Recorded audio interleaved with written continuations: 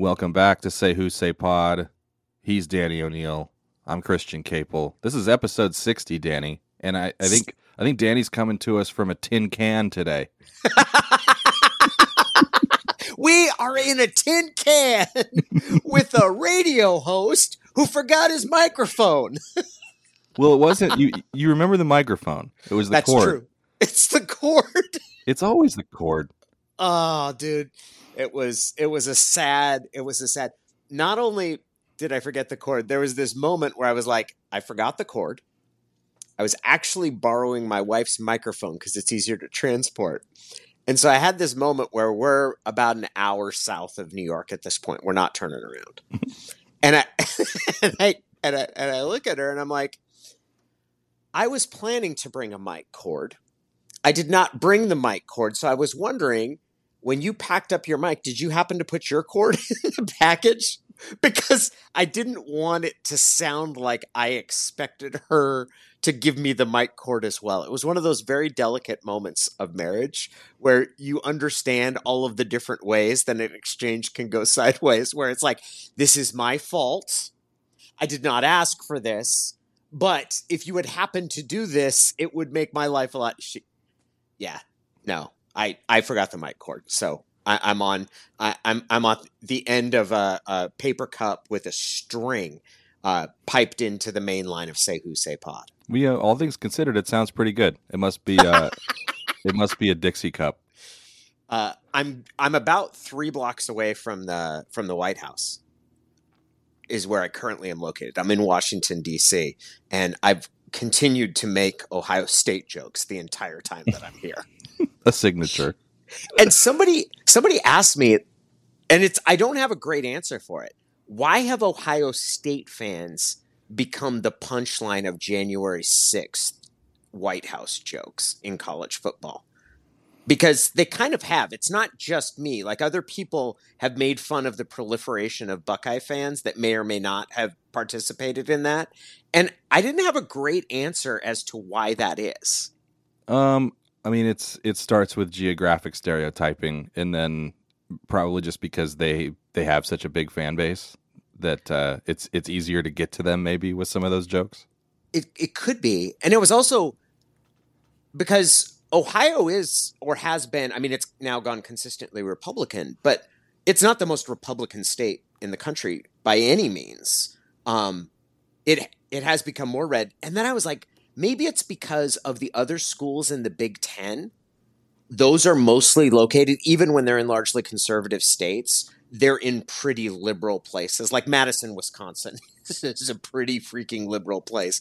So Ohio State is a little bit of a cultural outlier in its conference, whereas, say, Alabama is more typifies the SEC than stands out an exception to it.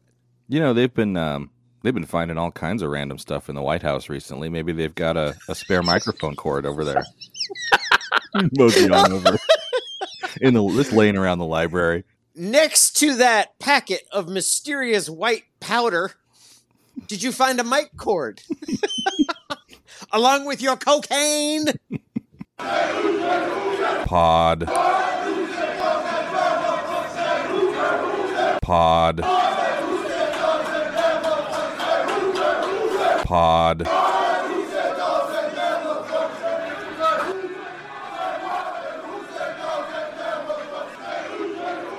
This is Media Week, right? You're getting ready to go to Vegas. Yes, I will be airborne tomorrow. Tomorrow late afternoon. High of 114 in Vegas on Friday. Dude, I saw the alert yesterday that Phoenix has set a record with 19 consecutive days of a plus 110 degree temperature. Oh, God. Just brutal. Yeah, I just can't handle that. I think I can handle that better than the swampiness of I'm not sure. I shouldn't say, because 110 is freaking hot. But having humidity on the East Coast, I realize what a baby I am about humidity. Yeah, the humidity's rough. I get a kick out of the people who talk about the gloominess in Washington, and I'm like, I will take that 10 times out of 10 over 110 degree plus temperatures in the summer. Yeah, I really wanted when Miami's baseball team, when it came in as the Florida Marlins, I wanted them to be called the Florida Humidity. So you could say like, it's not the heat that's so bad, it's the humidity, or like, no, it's really the humidity that's worse. I thought it would have been a fantastic gimmick. Well, it's never too late. Did you see kind of along those lines? Did you see the Seahawks rolled out their throwback uniforms today? I did. I like the look of them. I think it's a classic look.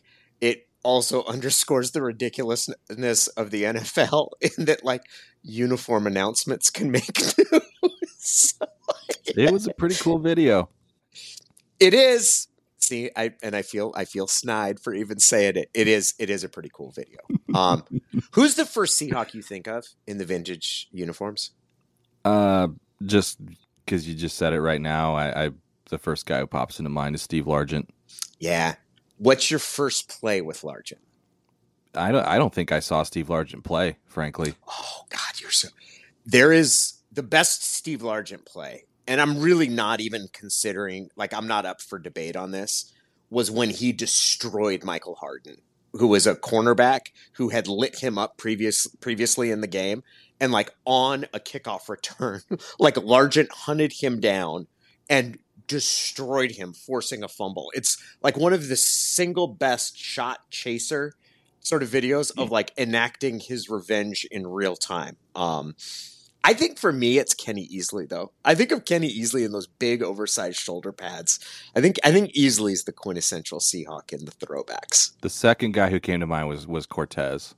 Tez is a good one too. Unfortunately, it was toward the end of those unis, though, I think. Yeah, but no, it was still those. I think for me, the second guy is Dan McGuire.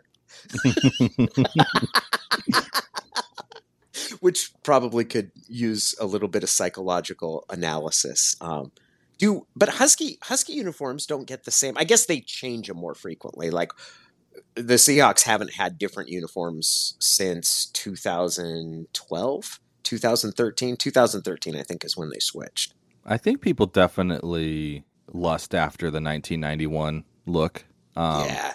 And they did those I thought they did a good job with the throwbacks. They wore against UCLA in 2021, but it was in 2021, so like people aren't exactly inclined to think back. The two like throwback uniform games that come right to mind, where they executed the uniform really well, but lost, was USC in 2007 when they wore the game where they honored the 1960 team and formally recognized their national championship. They wore 1960 throwback that I thought looked pretty cool. And then the 91 throwbacks last year, or excuse me, in 2021 against UCLA. They might, I think it would be well received if they brought those back out for a game now that people are actually excited about the product too. I would agree. What would be the least exciting uniform if they threw it back to? Would it be like the 1996 or 97? Yes, the purple helmets. The purple helmets. I thought they looked like the Fruit of the Loom guys from the underwear ads. There was the grape guy who had these grapes on their head. Yeah, I remember those. That's what I thought the Huskies looked like, was the grape guy from the Fruit of the Loom ads. I will defend those only slightly. I wrote a story shortly after Jim Lambright died a few years ago about how, and I don't think this was like messaged super publicly at the time. Maybe they could have done a better job spinning it this way, but he played at a time when not everybody on the field had to be wearing the same color helmet, and the like baddest, meanest, like hardest hitting defensive players could earn purple helmets. And so some of them would wear purple helmet. There'd be like a couple guys out there with purple helmets on, like your captain leader type guys. And so wearing a purple helmet was like an honor. And so I think when Jim Lambright took over and, was kind of making the program his, he probably had that in mind, because that was kind of from his era playing for Jim Owens. So that was a little slice of UW history I wasn't aware of before I did that story. Well, he should have sold that better, because I remember the reaction. It was the summer after my sophomore year, and I remember being in class with was at least one. I think it might have been a couple of the football players, but Mike Reed, who was a fullback on the team and kind of he was part of the heart of the 1993 recruiting class with like Fred Coleman, Rashawn Sheehy, Terry Holloman, who still does some stuff locally with the media, was part of it too. And I had a class with Mike that summer, and I remember asking Mike what he thought about the uniforms. He's like, I hadn't even seen a picture yet. And he's like, they're bad. They're real bad. It was not something that was received, necessarily embraced by the players that were there. They were so poorly received that Rick Neuheisel was able to like immediately win over the fan base just by bringing back gold helmets.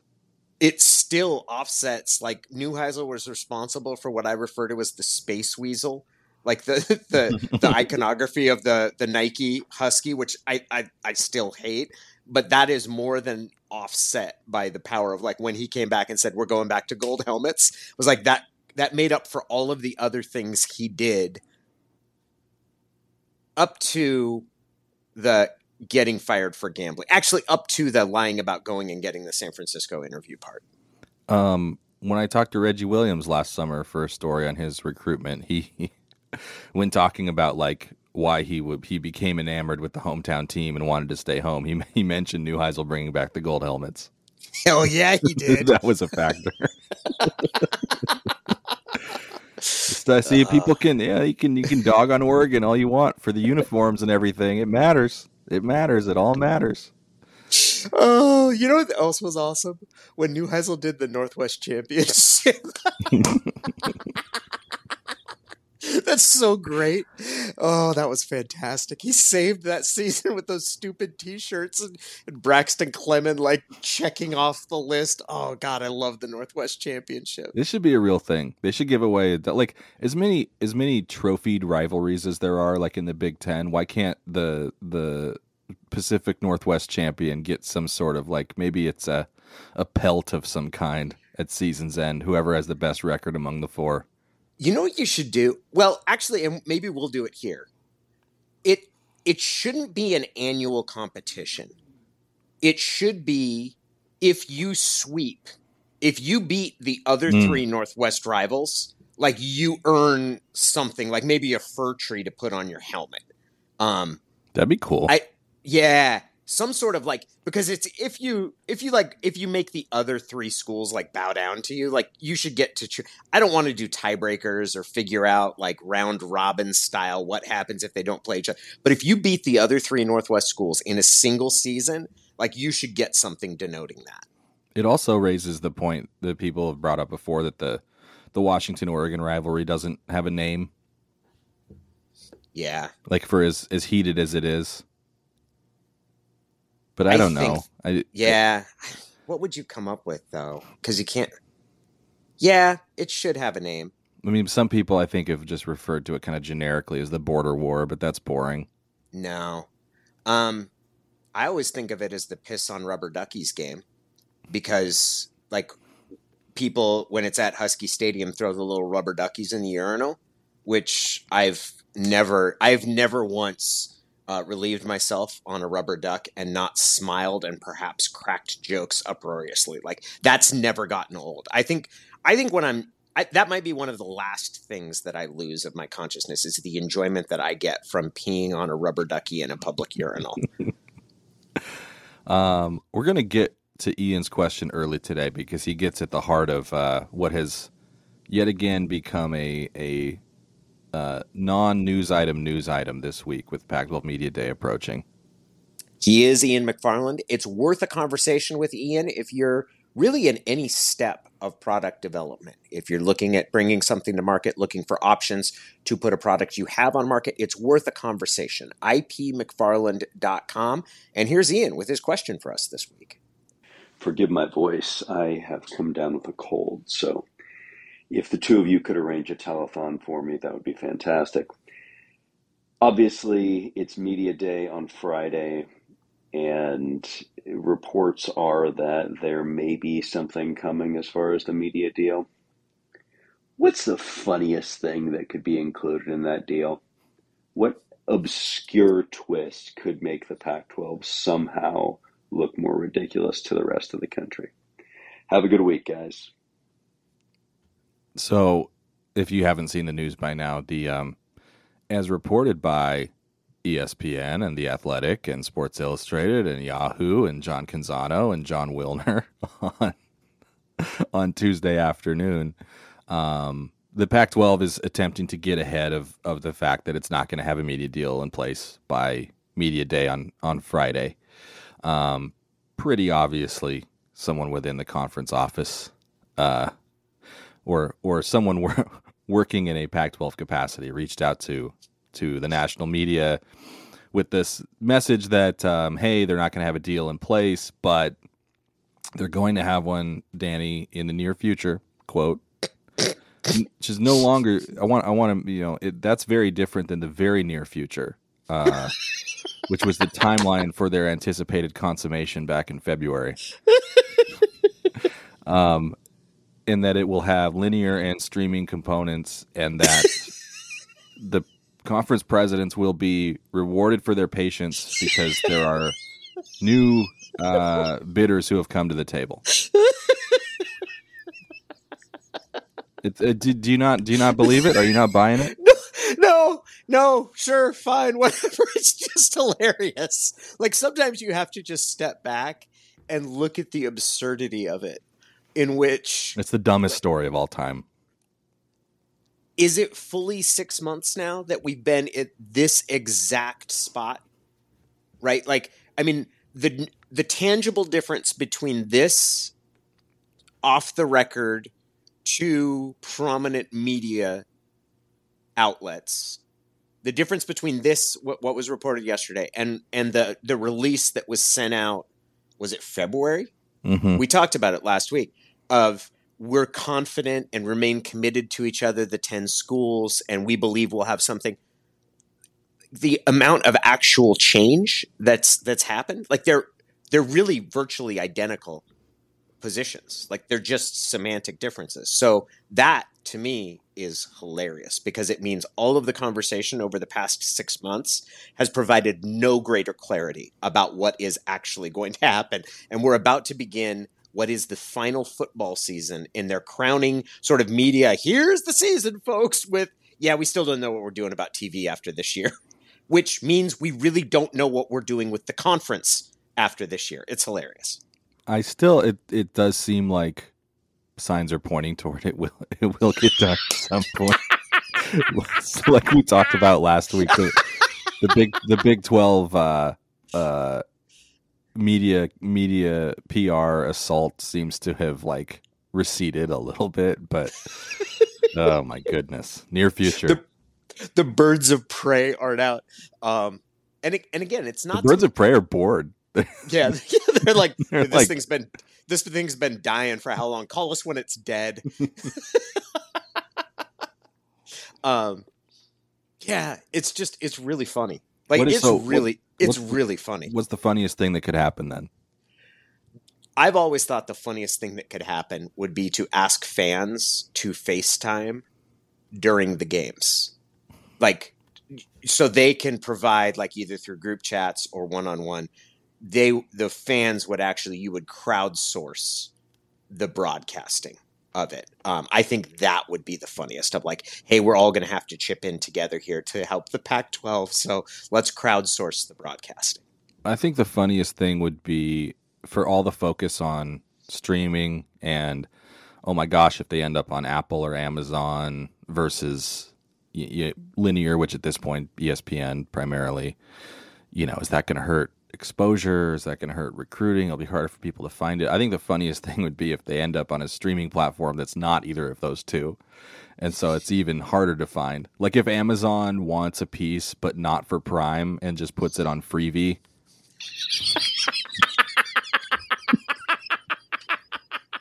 Which is, I think, where you had to watch. Did you watch the show Jury Duty? No. Oh, I didn't. You have to. It is so funny. It's a mock documentary, right? With, is it James Marsden or Marsden? James Marsden. It plays himself in it. Basically, it's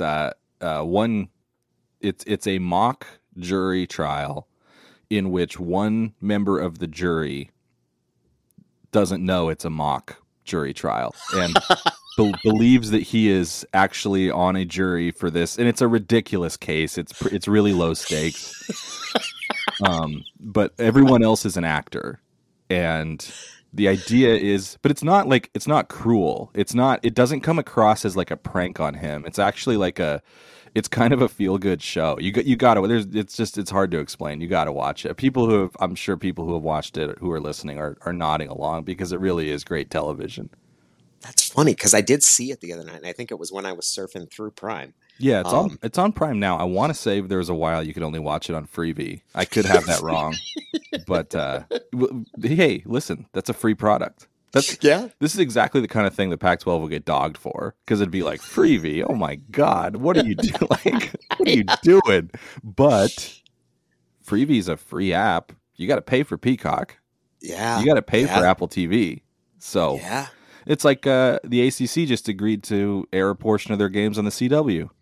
I did see that. I didn't see people dunking on that, No, I did feel like we got beat to the punch on that one. It's like, dang, we didn't even get CW. CW has secured all of their inventory. Oh, yeah, that's pretty good. Of like sort of a janky off-brand streaming platform.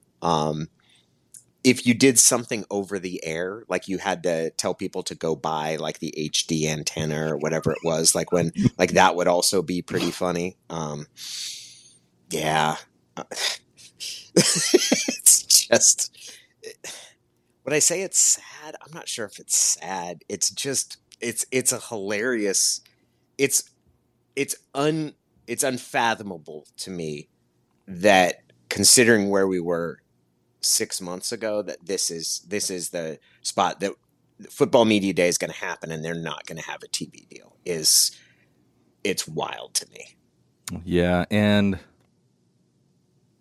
it's going to be. I'm going to be very fascinated to see how George Kliavkoff answers the questions that are coming his way. He doesn't really have to say anything, obviously, and if they are at a accelerated, I think it's been the word that's been used. If they are at an accelerated portion of their negotiations, obviously it doesn't behoove them to really go into any detail at all publicly, but it's a chance for them to shed a little bit of light on where this thing's headed. Especially Kliavkoff said at Media Day last year, that he anticipated that a portion of their rights would go to a large digital partner. So he's been on the streaming train for a while. I wondered to what degree he might be willing to discuss how it's looking in terms of the division of streaming versus linear, since that's such a big part of fans' concerns. People want if you root for a school in the Pac-12, you obviously your main priority is probably getting that distribution number high enough so that they can remain competitive with hiring coaches and their recruiting operation and all those sort of things. But people want to know how hard it's going to be to find the games too. So then maybe that's a piece that he could shed a little bit of light on. But I wouldn't count on any real hard specifics coming out of that. Though it'll be interesting to see how he handles everything. Couple of things to note. Last week, Bob Iger, who now runs Disney, couple of stories in the Wall Street Journal. One of which was Bob Iger floating the idea or belief that ESPN is not a core part of Disney's brand and business, which was seen as a sign that they may sell ESPN. ESPN's been part of Disney now for more than 20 years, but earlier in its existence, ESPN was kind of passed around and sold a number of times. And then that was followed up by a longer story talking about Iger believing that the situation he stepped back into as Disney when he returned as a president is a lot more dire than he first thought, and that they're having real concerns about the future of what is known now, like what people call pay TV, like subscription service television, which we used to call cable, which we don't anymore because now they're streaming. So that's something to watch in the background of one of the big heavyweights in sort of sports broadcasting. Right now, their parent company is having questions about the viability of that business.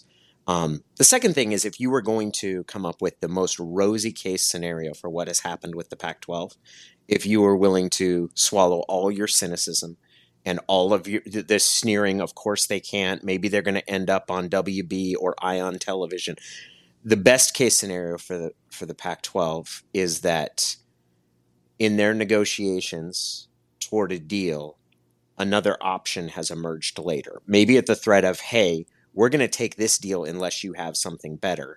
And something better has come along. They do have something better.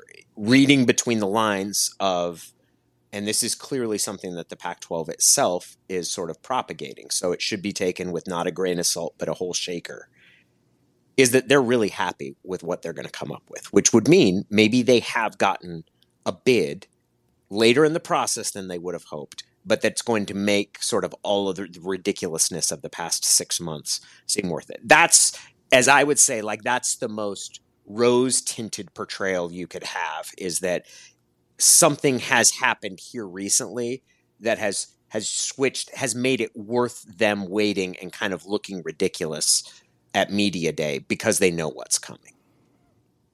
Do you think, from a PR standpoint, even if it were as bad as the biggest Pac-12 cynics believe that it is, and we don't know that it's not because we don't really know anything. We just don't know. Do you think the Pac-12 has reached a point where they don't care if forecasting a positive outcome ends up making them look silly in the end if that positive outcome doesn't happen? Do you think they're past the point of, well, if the positive outcome doesn't happen, the conference is disintegrated. So what do we care if people can point back and say, haha, you said a deal was near and it didn't happen? So like I think there's so much incentive to try to spin it positively that it is a little bit hard to take it at face value. I mean, you should never take anything that comes from a college athletics conference at face value, but you know, I'm not saying that's definitely the case. But I think that there's sort of a nothing to lose element that could be informing their PR strategy here, don't you think? 100%. No, I think I actually think that's really well said. The future of the conference is at stake.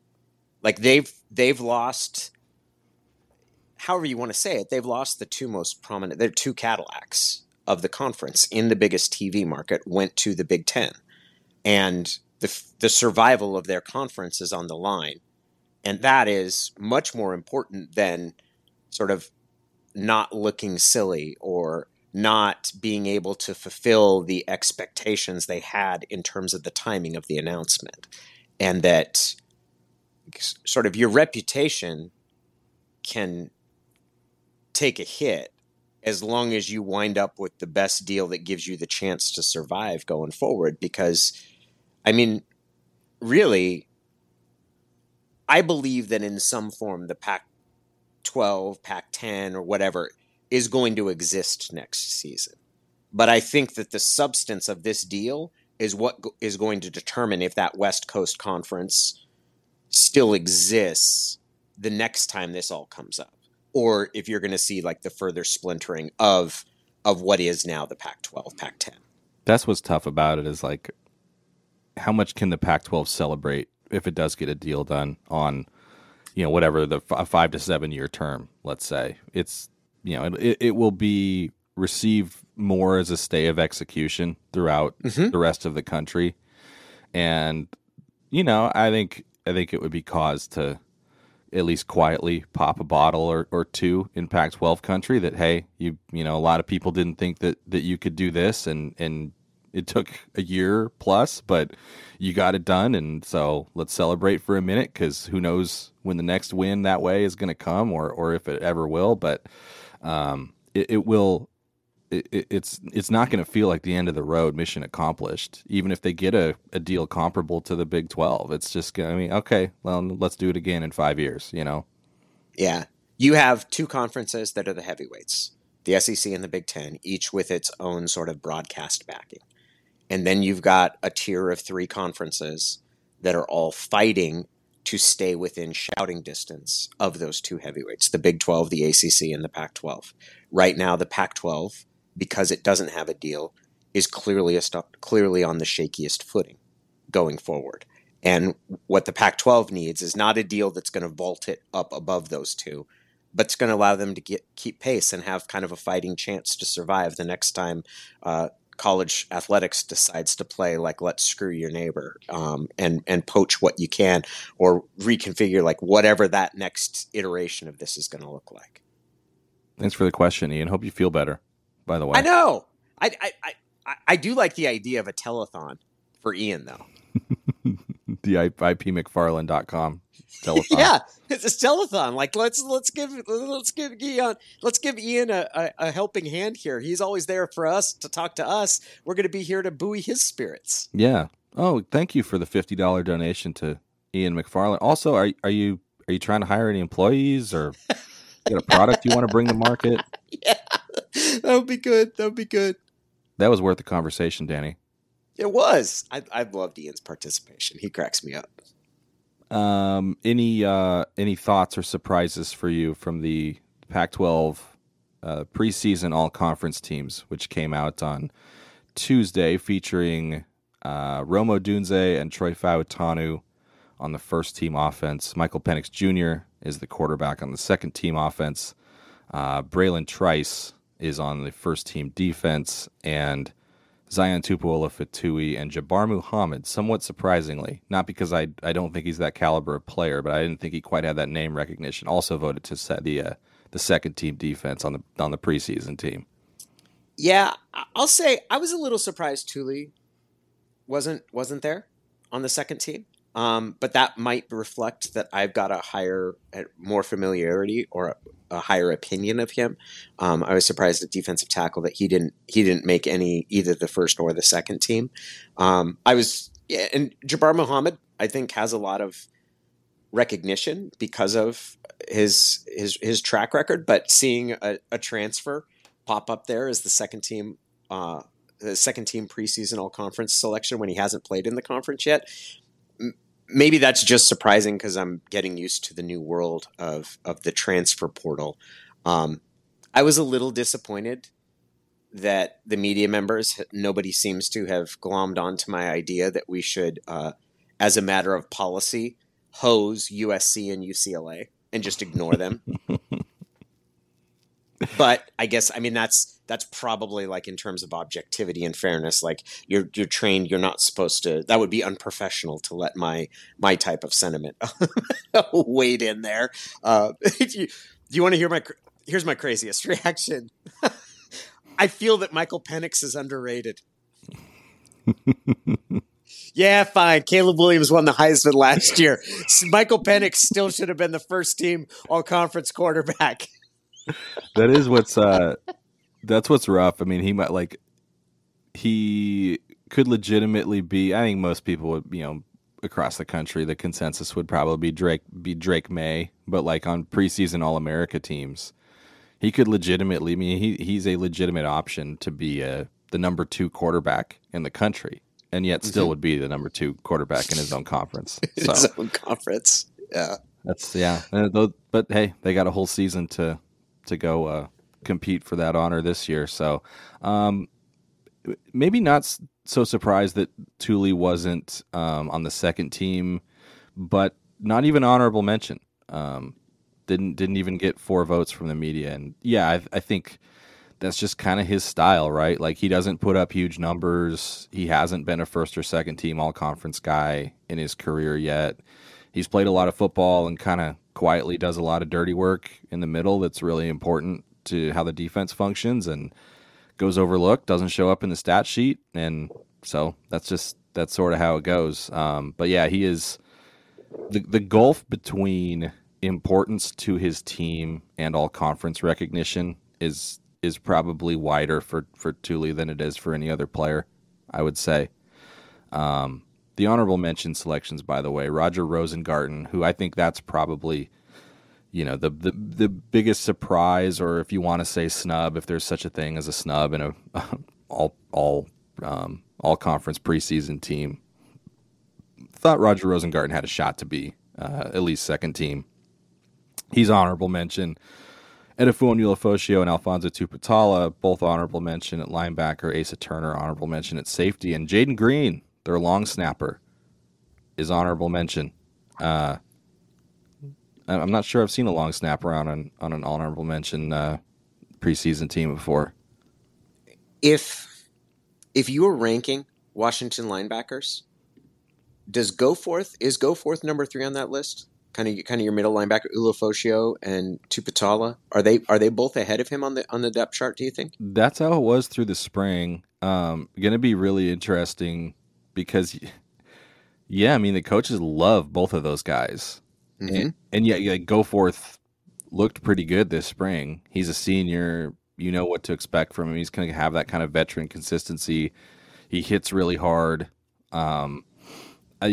It's a position where you've got to play more than the starters anyway. But yeah, it's Alfonso Tupatala started every game last year, and Edifun Ulofosio was he was going to be one of their guys. He's a leader. They're bringing him to media day. He's a senior. He's healthy, again, and got a chance to play a full season. So it's you look at Raylan Goforth and think, oh yeah, like that guy looks like he could be a starting linebacker at Washington for sure. But what's the argument against either Tupatala or Ulofosio? That's a tough one.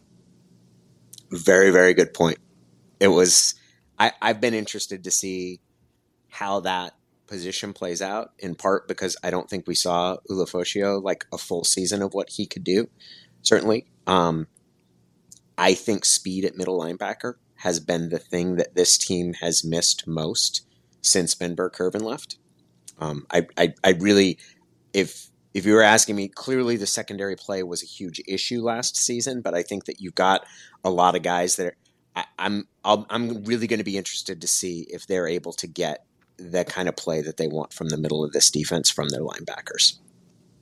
I always look at these lists and think, there's always some surprise, right? Just like when I do my 22 most important players. If you look back at the end of the year, there's always like a guy or two on there where you're like, you missed on that one. He wasn't really a guy. He wasn't really a huge contributor. And there's maybe a guy or two where it's like, yeah, you should have had him in the top 10 and you didn't even have him on here. So with the same spirit, I like to look at the preseason teams. I think you mentioned Thule. He's probably a strong candidate for like if there's a Washington player who doesn't appear anywhere on here who could end up being first or second team at the end of the year, he would be a candidate. I kind of think Jack Westover is in that category too. Now, the first team tight end is Brant Keithy from Utah, and the second team tight end is Benjamin Urasek from Stanford. So those are two really good players who, I think it's Urasek actually. Urasek was second teamer last year, and Utah lost their stud tight end to the NFL and replaces him with another all-conference caliber guy. So if those two guys are healthy all year, they're going to be way more of a focal point in their respective teams' passing games than Westover will be. But don't forget, Jack Westover was Washington's 4th leading receiver last year. Plus, he was responsible for the single most compelling play-by-play description when Petros was talking about what happened to his mouthpiece. And to say nothing of the hurdles. The hurdles, his desire to hurdle guys is so awesome. If I used to say this about the Indianapolis Colts, like that you should just put like Peyton Manning's tight end on the list of like first teams or second team all conference. Like it didn't matter. Like you could have a dead body as Peyton Manning's tight end, and he'd probably catch 60 passes. I feel the same way about Stanford tight ends, and I'll be interested to see if that changes now that you got a new coach there. But like the machine-like proficiency with which Stanford produces dominant tight ends is unbelievable. And especially because they're not like a lot of times in football now, the great receiving tight ends are kind of glorified wide receivers, but like Stanford's tight ends are always tough as hell. Like they're really good blockers because that offense demanded it. So like the putting Stanford's tight end as the first or second team all conference would be a very safe bet every year. Yeah, it will be because they're going more up tempo and more spread out. Like, remember, this is, and I'm sure it's changed since then, but this is the offense that Jake Browning set the United States high school career touchdown passing record in. So when he was fresh out of Folsom. That's right. I don't know how that's going to work, man. Like, having big, tough, dominant run games at Stanford, I think is going to work better than I don't know how that's going to work at Stanford, because you're going to need, you might need more speed than you can get through the doors at that school. They're recruiting well right now. I mean, they've got guys committed. Yeah. It's going to be really interesting because I think that question of they are recruiting well, and maybe I'm wrong in this, but that traditionally Stanford has the thing that has generally tended to be missing is that next level speed. So I'll be interested to see how that goes. I'm going to quote Dave Wyman, my former coworker. He goes, "We have an institutional bias against speed." He's a Stanford graduate. Anybody else who you think could surprise on all conference teams at the end of the year? If I was going for like somebody that's not on there, I could see one of Washington's other wide receivers jumping up. Like, clearly Rome is first team and Jalen McMillan is second team. But I do think that you could see the emergence of whether it's Jeremy Bernard or Jalen Polk. I think you could see a third receiver pop up there with a 1,000-yard season, and maybe that's me getting too carried away in what I think this offense is capable of. But I think you could see that happen. I think so. The all conference teams haven't caught up to modern football because they still only honor two receivers. I like. I like that, to be honest. Two running backs. Two running backs, two receivers, and a tight end. Which is better than doing two running backs and three wide receivers. Like, we're talking about a conference that had 10 members of the first team basketball, right? Yeah. Right? Yeah. Like, so if you give me the choice, like, yeah, I think it should be three receivers and one running back to represent like conventional football, but I don't think the Pac-12 would do that. I think the Pac-12 would start having some like 12 or 13 number, and the next thing you know, we're going to have two tight ends, three wide receivers, two running backs, maybe two quarterbacks on the first team, plus six offensive linemen, because, well, there's sometimes that you have six offensive linemen out there. Yeah, teams do that with their depth charts. They'll have like 13 guys on there. Because and I kind of get it, right? It's like, obviously these guys aren't all going to take the field together, but, sometimes we start two receivers and two tight ends. Sometimes we start three receivers and one tight end. Or you have, in Washington's case, two tight ends who are like basically both starters, but they won't both start, So, But the reason they're doing that is not to give you an accurate idea of who's going to play. It's to protect feelings. That is not the function of the depth chart. The function of it is, like, we need to protect everybody's feelings. There should be 11 players on a first team all-conference offense and 11 players on a first team all-conference defense. Period. End of story. Oh, I agree. It should be 11. I just don't know if the distribution is correct. But then, yeah, I mean, limiting it to one running, but so only two running backs get first or second team honors, that'd be pretty tough. Although, I don't know. I mean, not a lot. Gotta go one way or the other. I'm fine with three wide receivers and one running back. I'm just not fine with three wide receivers, two running backs, because that's how you lose superpower status. So you start making accommodations. Yeah, I mean, I don't think they would. I don't think they would do that. They didn't even do the preseason teams for a long time. I think it's only the last few years they've had the media vote on it, and it makes sense. You want to create as many opportunities for your players to be honored as possible, right? Of course. Because especially if all the other conferences are doing it, and like PFF is going to do it, and ESPN is going to do it, and The Athletic is going to do it, and maybe not at the conference level, but yeah, Athlon's going to have. I think Athlon went all the way down to fourth team preseason All Pac-12. Phil Steele probably names every player in the conference at some point, so why wouldn't the conference have an official one they could point to and say, hey, the season went how it went, but this guy was first team preseason all conference. He was supposed to be good. It very much reminds me of what I was told when I was covering high school sports at the Seattle Times, which is you get as many kids' name in the newspaper as possible because that's what sells papers. Yeah. Get as many kids in possible. I do somewhat miss the days where there used to be a Playboy preseason All-American team. Oh, yeah.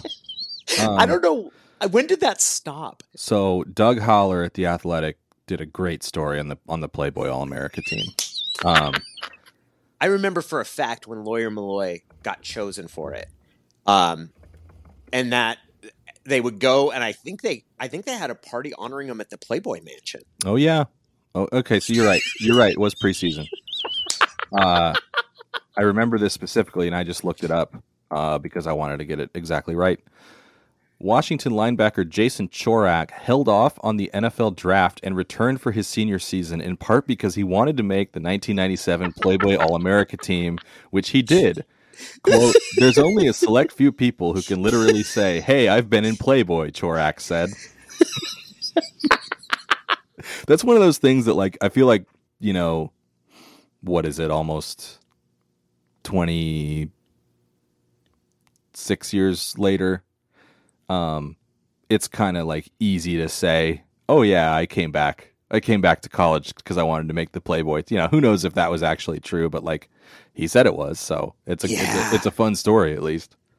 That it's hilarious for me to think about, like, an era in which, like, people now wistfully will talk about, like, when college athletes were doing it for the right thing or some pure time in college athletics, and you're like, and one of the premier honors was a preseason All-America team that was published by a magazine known for publishing nude and topless photos of beautiful women.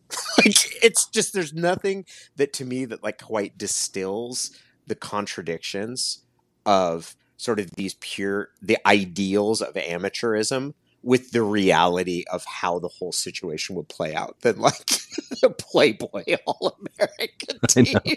Your college football. Chorak was one of those guys. He was part of that recruiting class that I was talking about with Terry Holloman, like that class of '93 that came in on probation. Like, they came in, their true freshman year was the first year of probation under James, and they almost entirely stuck together. Yeah. Like, they didn't lose for the first couple of years, and I think eventually a couple of guys transferred out, but those first few years, they all stuck together, which was remarkable. They stuck together even through the first couple of years of the Purple Helmets. Yeah, and that's, you know, never been more reason for somebody to transfer than the Purple Helmets. The Purple Helmets. Do you remember how much people hated the white pants, too? Yeah, because I'm one of them. I hate They wore those pants for, like, a game against Oregon State that was way closer than it should have been. Yeah, I did not like the white pants at all. I definitely have had some beefs. I also don't like the black helmets, and a lot of people do, and I don't particularly like the C-3PO shiny gold helmets, which a lot of people do. So I realize I'm kind of an old dude now that's grumpy about things. Say Who Say Pod maintains its 5-star rating on Apple Podcasts with 185 ratings now, and maintains its 5-star rating on Spotify with 140 ratings. If you haven't rated the podcast and you haven't left a review and you feel so compelled, we sure appreciate it. It helps people find the show, helps raise our platform a little bit. We're also going to be beginning next week. We'll have some audio from Pac-12 Media Day, and we're gonna have some football to talk about. Yeah, I'm so hung up on the media rights thing. I'm like having to rack my brain today for what football topics I'm actually going to ask about. Michael Penix Jr. and Edefuan Ulofoshio will be there. It'll be interesting to kind of contrast the attention that Penix gets relative to Caleb Williams.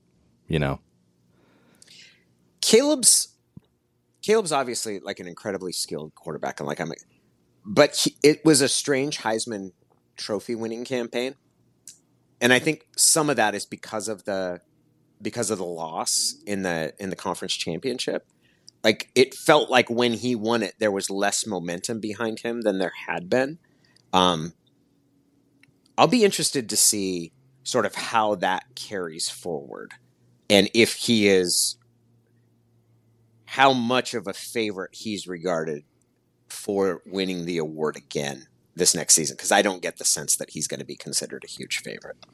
He definitely is preseason, but I mean, you know how that goes. Because human bias comes in at his, even if he has an awesome year, if it's at all close with another candidate, like human beings are just like kind of dumb and will resist voting for the same guy again, even though that's a totally stupid reason to not vote for somebody.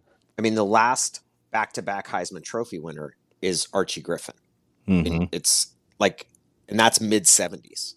And you've had, for a long time, it was largely seniors or guys that didn't have eligibility or weren't coming back who won it. But that's not been the case recently. You've had a lot of guys that have won it with eligibility remaining and don't win it again. It's really, I mean, it's certainly more likely than not that there is a different winner. It's sometimes even from the same team, a different guy ends up winning it. I kid you not. I just got an email from Spotify. The subject line, a special thank you from Atmosphere, thanking me for being a fan and granting me special access to get tickets to their upcoming tour. I am a fan of Atmosphere. Yeah, I like Atmosphere too. MC Slug. Going to be in Seattle on November 6th, the Monday after the USC game. Where do they play at? Where are they playing in Seattle? Let me find out. The Showbox? It is I don't indeed. even know where shows. It is indeed at the Showbox. I've seen them at the Moore. I saw them in New York at Webster Hall right before the pandemic shut everything down. He does dad rap now. Yeah, which is pretty fun. This talks about the difficulty of stepping on Legos and the attractiveness of mom jeans. They should be playing Lumen. I think my favorite rhyming is when he says, "I'm a slow typer, a so-so writer, but I've been the poop since I was an infant in diapers.